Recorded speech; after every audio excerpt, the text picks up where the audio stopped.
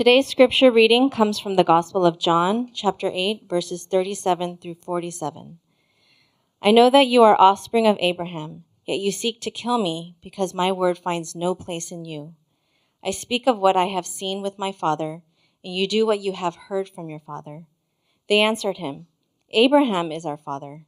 Jesus said to them, if you were Abraham's children, you would be doing the works of Abraham did. But now you seek to kill me, a man who has told you the truth that I heard from God. This is not what Abraham did.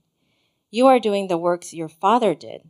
They said to him, we were not born of sexual immorality. We have one Father, even God. Jesus said to them, if God were your father, you would love me, for I came from God and I am here. I came not of my own accord, but he sent me. Why do you not understand what I say? It is because you cannot bear to hear my word. You are of your father, the devil, and your will is to do your father's desires. He was a murderer from the beginning and does not stand in the truth, because there is no truth in him. When he lies, he speaks out of his own character, for he is a liar and the father of lies. But because I tell you the truth, you do not believe me. Which one of you convicts me of sin? If I tell the truth, why do you not believe me? Whoever is of God hears the words of God. The reason why you do not hear them is that you are not of God. This is the word of the Lord. You may be seated. So this is not a typical Advent passage, Christmas passage, you might say. But my hope is that afterwards you will see it absolutely is a Christmas passage. One of the methodologies that you always consider when thinking about preaching through a season such as Advent is you can go topically based on those passages of Scripture that speaks very specifically about the birth of Christ, or you can stay in series. And this year, we don't usually do this, but this year I think it's good to stay in series. Specifically because we've been talking a lot about Jesus and who he is, and there is nothing better than to talk about Christ during this season of Advent. And in this passage today, we're in the middle of the story that we've been going over, this conflict that Jesus is having with the Pharisees. The Pharisees have rejected Christ. They have been antagonistic towards him. And essentially, they want to kill him. And when we look at this passage, we see that Jesus shows us that there are actually two families that are represented here. There's the family of God, whom God is the Father, and then there's the family of Satan. And so my hope, my prayer is that you would be a part of the family of God. And we wholeheartedly believe the only means by which that is possible is to be bought and purchased by the blood of Christ. And by doing so, you become adopted into his family. That's the cost of being part of God's family, the blood of Christ, and that you become a son and daughter. So first we'll look at the family of Satan in verses 37 through 47. I want to focus on verse 44 because in it we see a number of different characteristics of what it looks like to be a member of the devil's family. You are of your father, the devil, and your will is to do your father's desires. He was a murderer from the beginning and does not stand in the truth because there is no truth in him. When he lies, he speaks out of his own character, for he is a liar and the father of lies. I could take hours talking about this one verse and describe for you how the very characteristics of being a part of Satan's family is played out in our lives. But I'm only going to focus on two distinguishing marks of what it means to be a member of the devil's family. First is this person fulfills the will of Satan, the Father's will, you might say. And here we see that Jesus is saying, if you are a child of the devil, the way that you know it is you fulfill his will. You want to honor him. And the way we do this most is actually by doing what Satan wants to do, which is to keep everyone apart from Christ. That's what he wants more than anything else. He doesn't want to kill you or deceive you. That's not his intended goal. His intended goal is to keep you from Jesus. And he wants to make sure that you tell no one else about it. As long as you don't follow Christ really with all your heart's devotion and you don't tell anyone else, he's actually pretty happy. He's pretty content. And by the way, you won't really see him because he's content in being in the shadows. And so Paul tells us in 2 Corinthians 4:4 this very reality. The God of this world, that's another phrase for Satan, has blinded the minds of unbelievers to keep them from seeing the light of the glory of Christ, who is the image of God. That verse makes it so clear for us, is that Satan desires to keep people from seeing Christ. It's what he longs for. 2 Corinthians 11:3, Paul says again, "But I am afraid that as the serpent deceived Eve by his cunning, your thoughts will be led astray from a sincere and pure devotion to Christ." Again, that's what Satan wants. He wants to do everything possible so that you don't have a sincere and pure devotion to Christ. And he doesn't want anyone you know to have that sincere and pure devotion.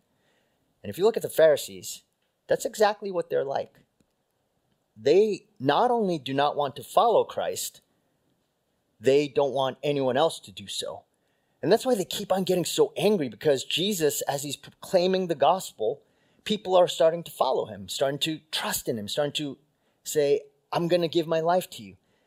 And so they're doing everything possible to undermine that reality. If you read the book of Acts, Acts just is a story of the apostles and disciples and people just telling people about Jesus.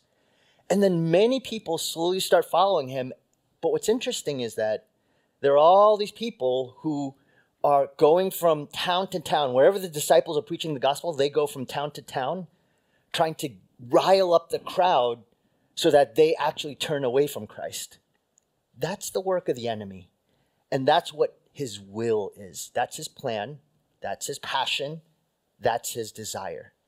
And he will do whatever it takes to make sure that you do not follow him. Now, there are a number of different means by which he uses to keep you and me from following Christ. I'm going to just give two, but there are many. I'm just going to give two. One is distraction. Distraction. And may I say that I do believe that this is one of Satan's most successful schemes. In Mark chapter 4, verses 1 through 9, Jesus tells the parable of the soils. One of the soils is actually a hard path. And Jesus says that the seed falls on the hard path, and then the birds of the air, which, by the way, if you look at Scripture, so often Satan is sort of categorized metaphorically as a bird, an attacking bird. And this bird of the air comes and plucks the seed right out off the path so that it never implants. When Jesus explains this soil in Mark chapter 4, verse 15, Jesus says, Satan immediately comes away and takes away the word which was sown in them. And to me, that's distraction. The distraction of the world.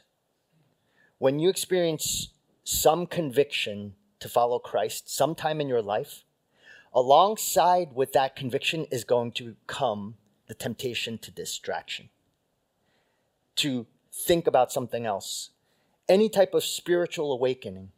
If you've ever been on a retreat and suddenly you decide, I want to follow Jesus, you raise your hand. You go back to your regular life, and as soon as that happens, all sorts of distractions come your way. There's just this, if you make a commitment to follow the Lord, or maybe you recommit yourself to Christ, maybe after a sermon you say, wow, I feel so convicted to turn.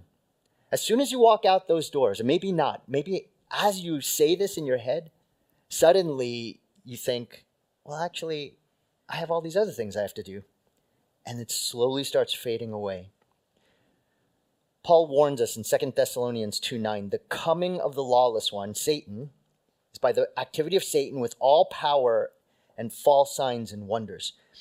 Now, this idea of false signs and wonders it's not because the signs and wonders look fake. They're not cheesy representations, of God. They actually look very real. They look so convincing, so beautiful, so important that they look like something you should act upon. And Paul even describes Satan this way in 2 Corinthians 11:13. Even Satan disguises himself as an angel of light.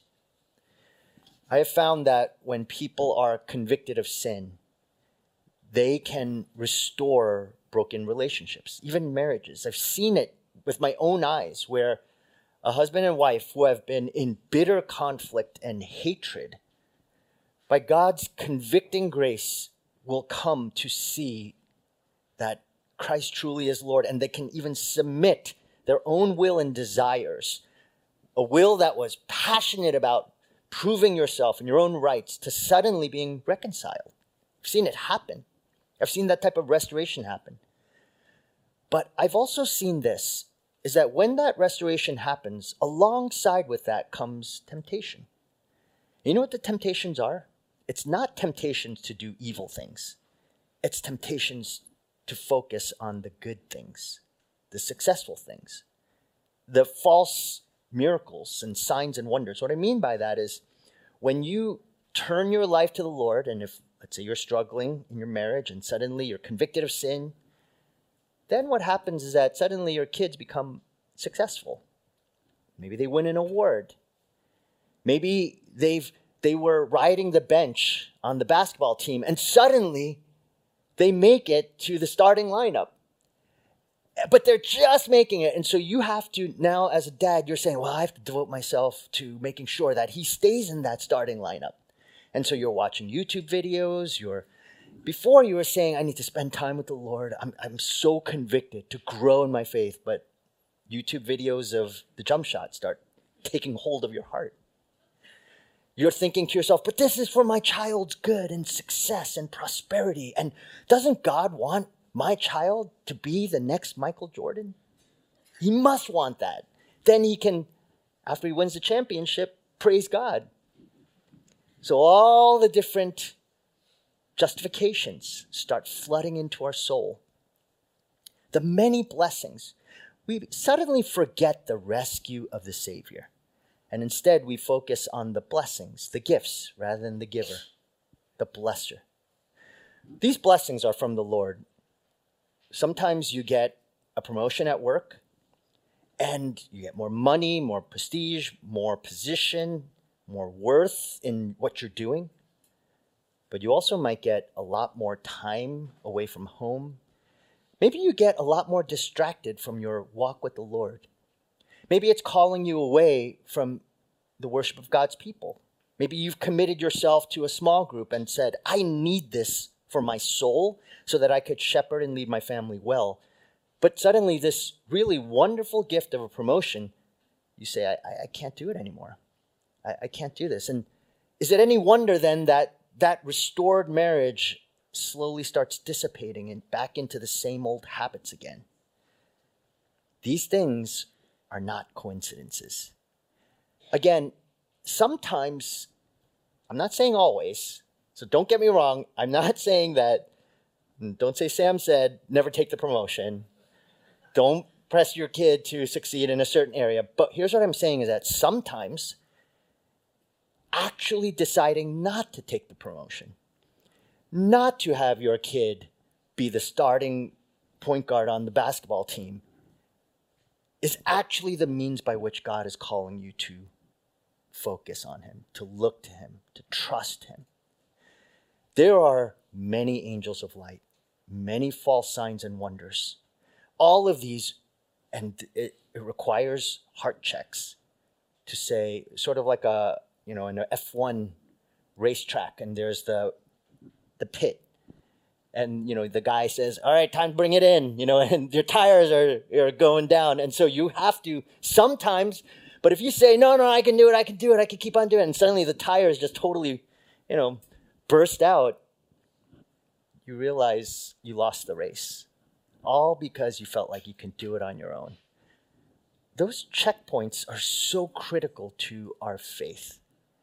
And we have to be aware, what is it in our hearts that is keeping us away from God? And so often, it's our own sinfulness, pride, and the love and thrill of success, both of ourselves and our children. So I can say, hey, if they succeed, that says a lot about me.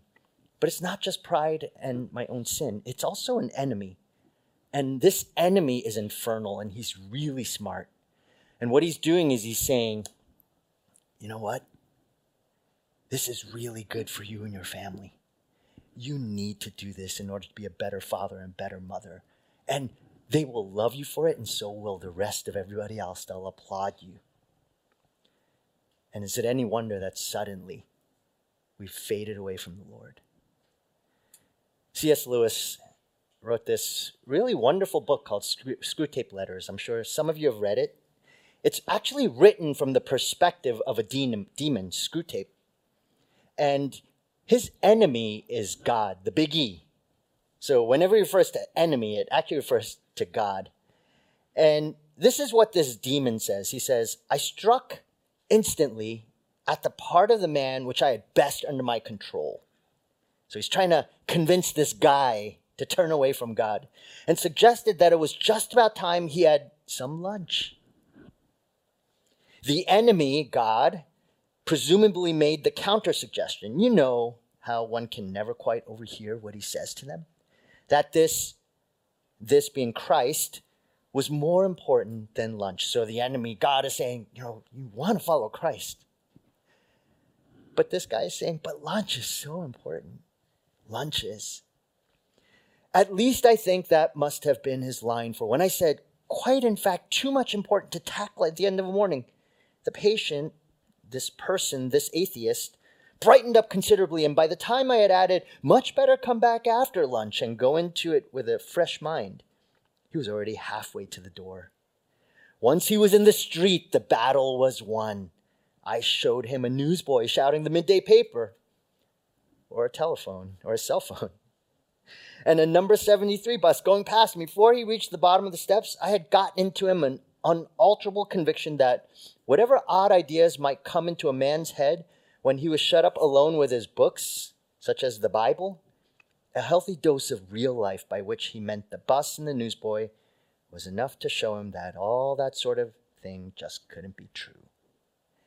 Satan's power to distract with lunch, an article of news, it's very strong. Very, very strong. I want to point out to some of you, and you know this, as you're aging, like I am, my brain is just forgetting so many things. I don't know if you've experienced that.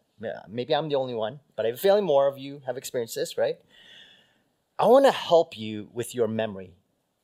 This is the advice I want to give you. If you really want to improve your memory, start praying and reading the Bible. Now, you're probably thinking, oh, yeah, that's of course a pastor would say that. Read the Bible and pray. That's how you improve your memory. But here's the thing. It's not to say, God, please help me to improve my memory. I don't know if you ever noticed, but whenever I read my Bible and pray, all the things that I had forgotten about my day suddenly floods in. I left the laundry. My keys, I finally found it. Oh, I have to pay this bill. Oh, my kids need to do that. All the memories start coming back right as soon as I open my Bible. So that's my strategy to you all. If you really want to improve your memory, open your Bible and pray. Why does that happen? That is not a coincidence. This is spiritual war. What does Satan want most? He wants to keep you from God. He wants you to go throughout the day without any insight into his heart, his will, God's will. And the way he will do that is to keep you from his word and to keep you away from conversing with him, having a relationship with him. And so all the things flood in. This distraction is terrible. For those of you who use a phone Bible to listen to sermon, and maybe you're taking notes or you're reading it on your phone. Right now, perhaps some of you are saying, I just got an email about this. Oh, my fantasy football team, I just scored. My to-do list is, and it's all coming down. They're called notifications. Notifications are satanic. Now, I'm kidding. They're not. But notice when they come. Sometimes when you're most convicted about the Lord. I really want to recommend, if you're using your phone Bible, turn on your Do Not Disturb. As soon as you enter into church, turn on your Do Not Disturb. Because if you don't, you will get all sorts of very important notifications about the news, about sports, about your productivity. It just happens. I just don't think that's a coincidence. If you look at what Scripture says, angel of light, false signs and wonders, these are all positive things. They're not bad or evil, but they keep us from trusting in God. Satan is actively at work through your successes at work and promotions, through the awards that your kids get, through a coach that says, you just need to get your son and daughter some more practice swings. Just devote yourself to learn, watch YouTube all day, and try to analyze that swing, and whether it's a baseball swing, a golf swing, a volleyball swing. But just do everything possible. Go to every dance competition, because your child is the next solid gold star. Sorry, I just dated myself. Sorry. Sorry about that. That just sort of came in there.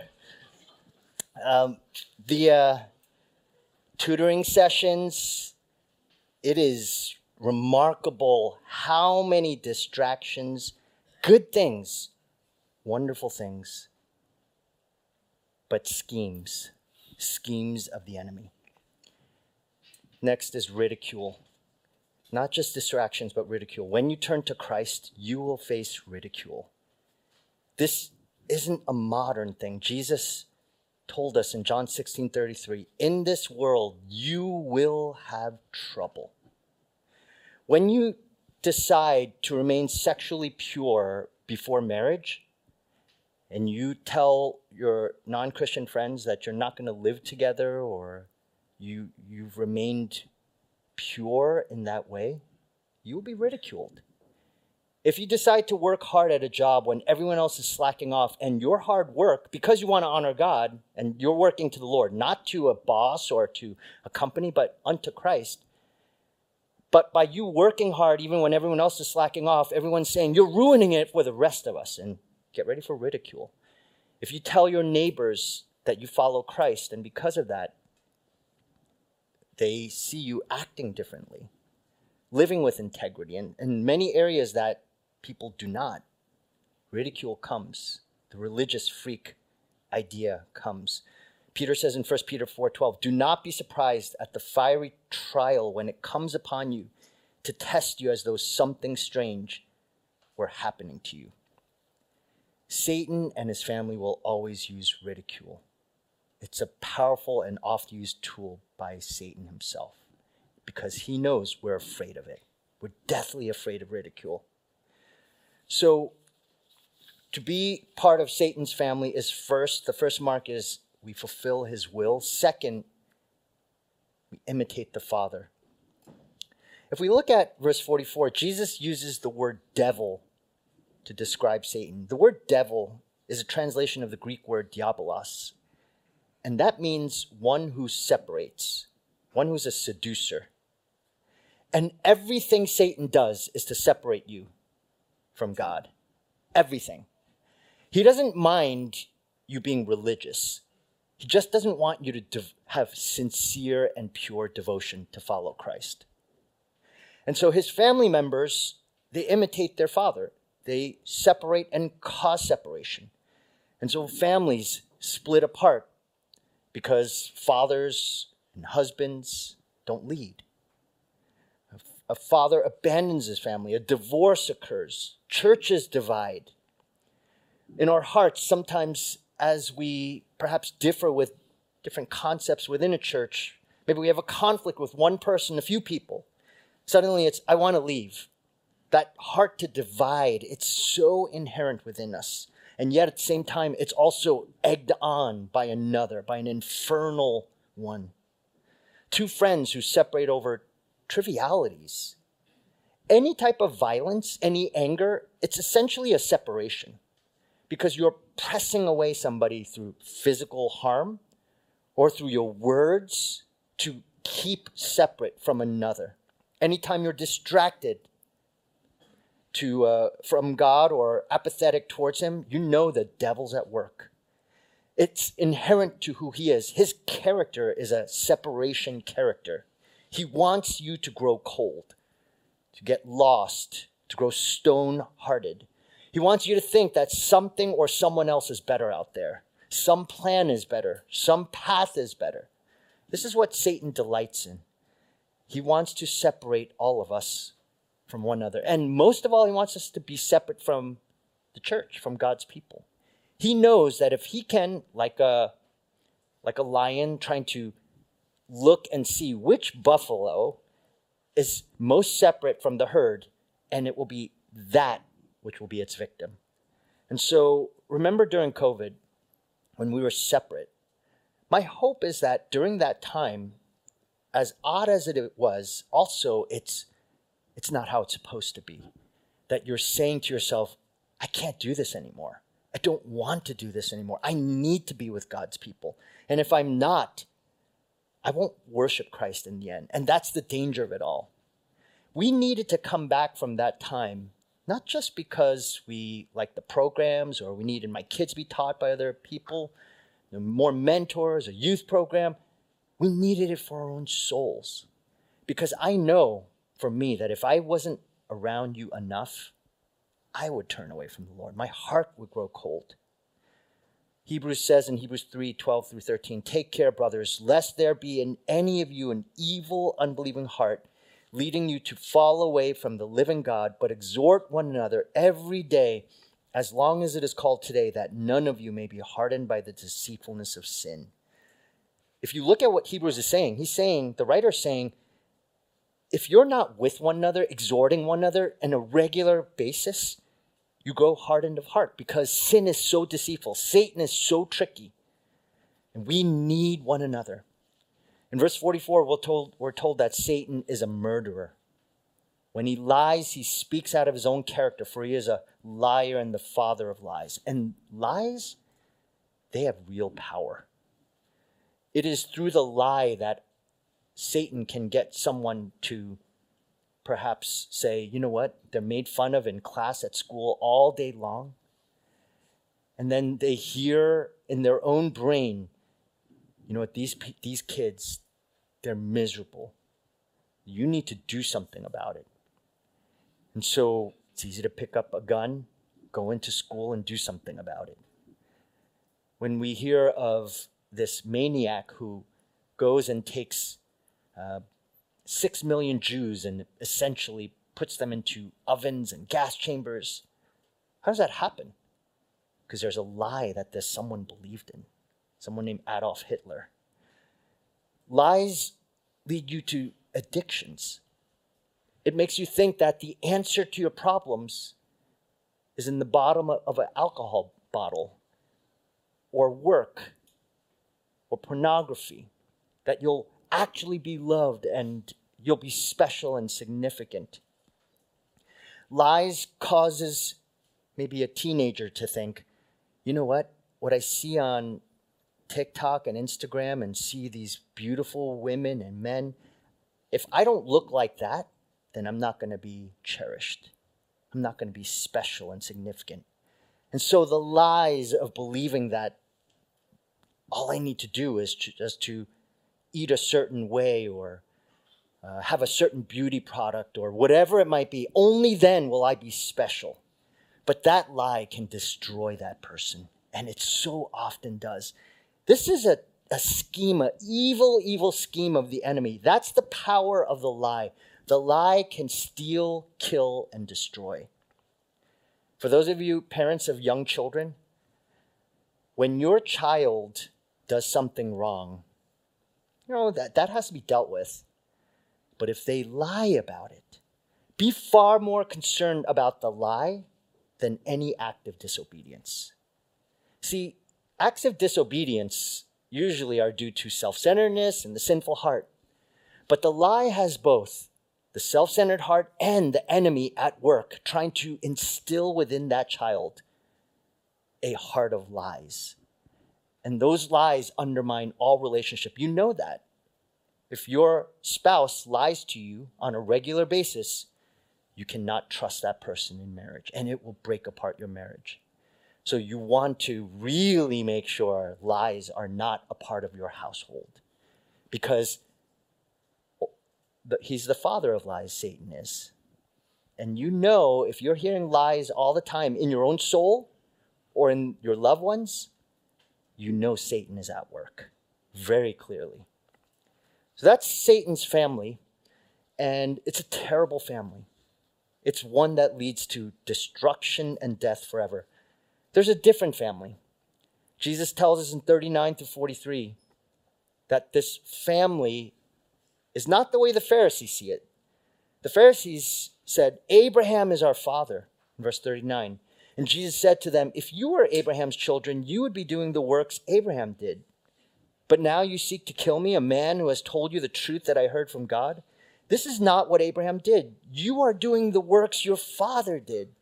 They said to him, we were not born of sexual morality. We have one Father, even God. Jesus said to them, if God were your father, you would love me. For I came from God and I am here.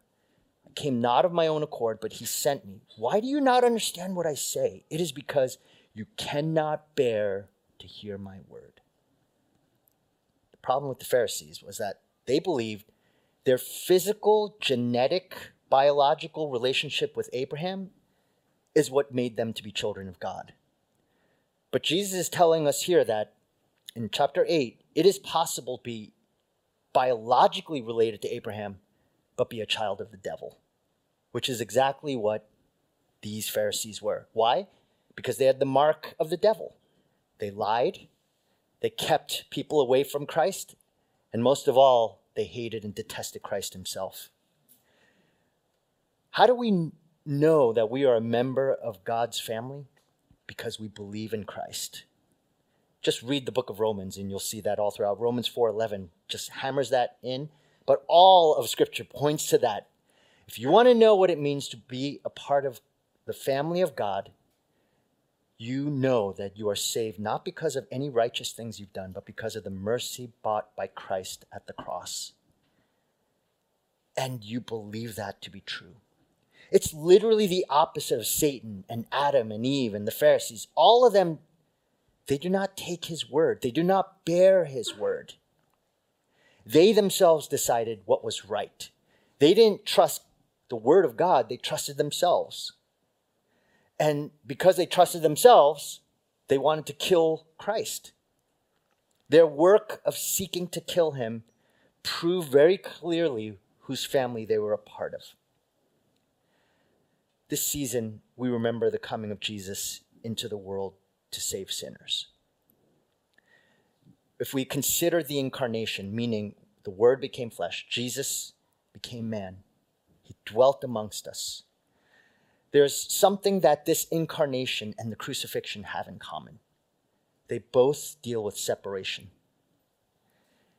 When I think about the incarnation, take John 3:16. For God so loved the world that he gave his only son. I don't know how this works, but in some sense, there's a separation. In some way, God sending, it's some little bit of separation, father to son. That there's a sacrifice being done. When we think of the sacrifice of God sending his son, it means that there's a distancing to some extent. Now, I don't know what that looks like. Only God himself knows. But then you look at our Christmas story, this nice story that we hear. It's a whole story of separations. It begins with God sending his son. Jesus' birth, at where everything seems to go wrong. Mary, who is conceived, and yet she doesn't have a husband. She doesn't have a means by which that happened. It's miraculous. It's a virgin birth. And Joseph, hears about it, and what does he want to do? He wants to separate himself from Mary. He wants to divorce her quietly because it was a scandal. She had obviously, it seems like, had a sexual relationship with another man until he was visited in a dream by an angel saying, this is the work of the Spirit. And so that's separation. And then after that, Jesus is finally born, but in the midst of the transition of going to the census, taking the census, going to Bethlehem, there's just all this turmoil. And so it's definitely not the perfect instance of Jesus being born in a manger, in a feeding trough. I think in a sense that's separation, because the King of Kings should not be born in an animal's feeding trough. It's not how it's supposed to work. And this crazed lunatic named Herod, he finds out he's so insecure that he wants to kill this king that is born in Bethlehem. And because he's not sure of who it is, he goes out and he kills all these baby boys. Talk about this constant splitting apart of lives, of brokenness. And think about all those parents who had lost their children because of a crazed king. And then Jesus' whole life, as we see here in John 8, it's constant separation. It's harassment. It's under attack. It's threatening, leading and culminating at the cross, the ultimate separation. What do we see at the cross? The Roman soldiers, they gamble for his clothes, and they literally tear his clothes to split it so that they can decide who gets what. There's a tearing of his head from the crown of thorns. There's a tearing of his physical heart as the spear is sunk into his body and the skin is separated. There's a tearing of his hands and his feet as a separation of his sinews and tendons and muscles, tearing it apart. Why all this separation? Because Satan did everything possible to separate us from God. And it would be God, through the separation that he would endure for our sake. Because we were like sheep without a shepherd, he would join us together, bridge that chasm between us and God. This is what we celebrate this Christmas. All of this work to say, I don't want you to follow God. God decided, I'm going to send my son. The veil was torn in two. Jesus' cry, my God, why have you forsaken me? This ultimate separation so that you and I could be part of the infinitely better family. At the cradle and the cross, Jesus would undo the power of Satan so that we would no longer be a member of Satan's family. But if we believe in Jesus Christ, and you can do that today, right now, you believe in the finished work of Christ on that cross, you can be a member of this wondrous family. That is what this season is about. That's Christmas joy. Let's pray together. Father, I do pray for those who have not come to see that you have sent your Son for us so that we might have life. Pray that there will be a surrendering. Lord, in this world, there are so many goodbyes. There's the goodbyes of a family that has raised kids, adult kids, and they leave the home. There's goodbyes of friends and family who visit for a while and then leave. There's the goodbyes of death that some of us are even facing right now, of family and friends. This separation that has been such a part of us. But we're so thankful for the cradle and the cross that shows us that you have done everything so that we could be not separate, but united with you in Christ. And it cost everything for you to make that possible, Lord. When we come to this table, Lord, we do so remembering both this season of this cost, but we also remember the season of the cross and how much you loved us not because of righteous things we've done, but because of your kindness, your mercy. So Lord, thank you, Father, for every good gift that you have provided, but most of all, the gift of your Son, Jesus. And in his name we pray. Amen.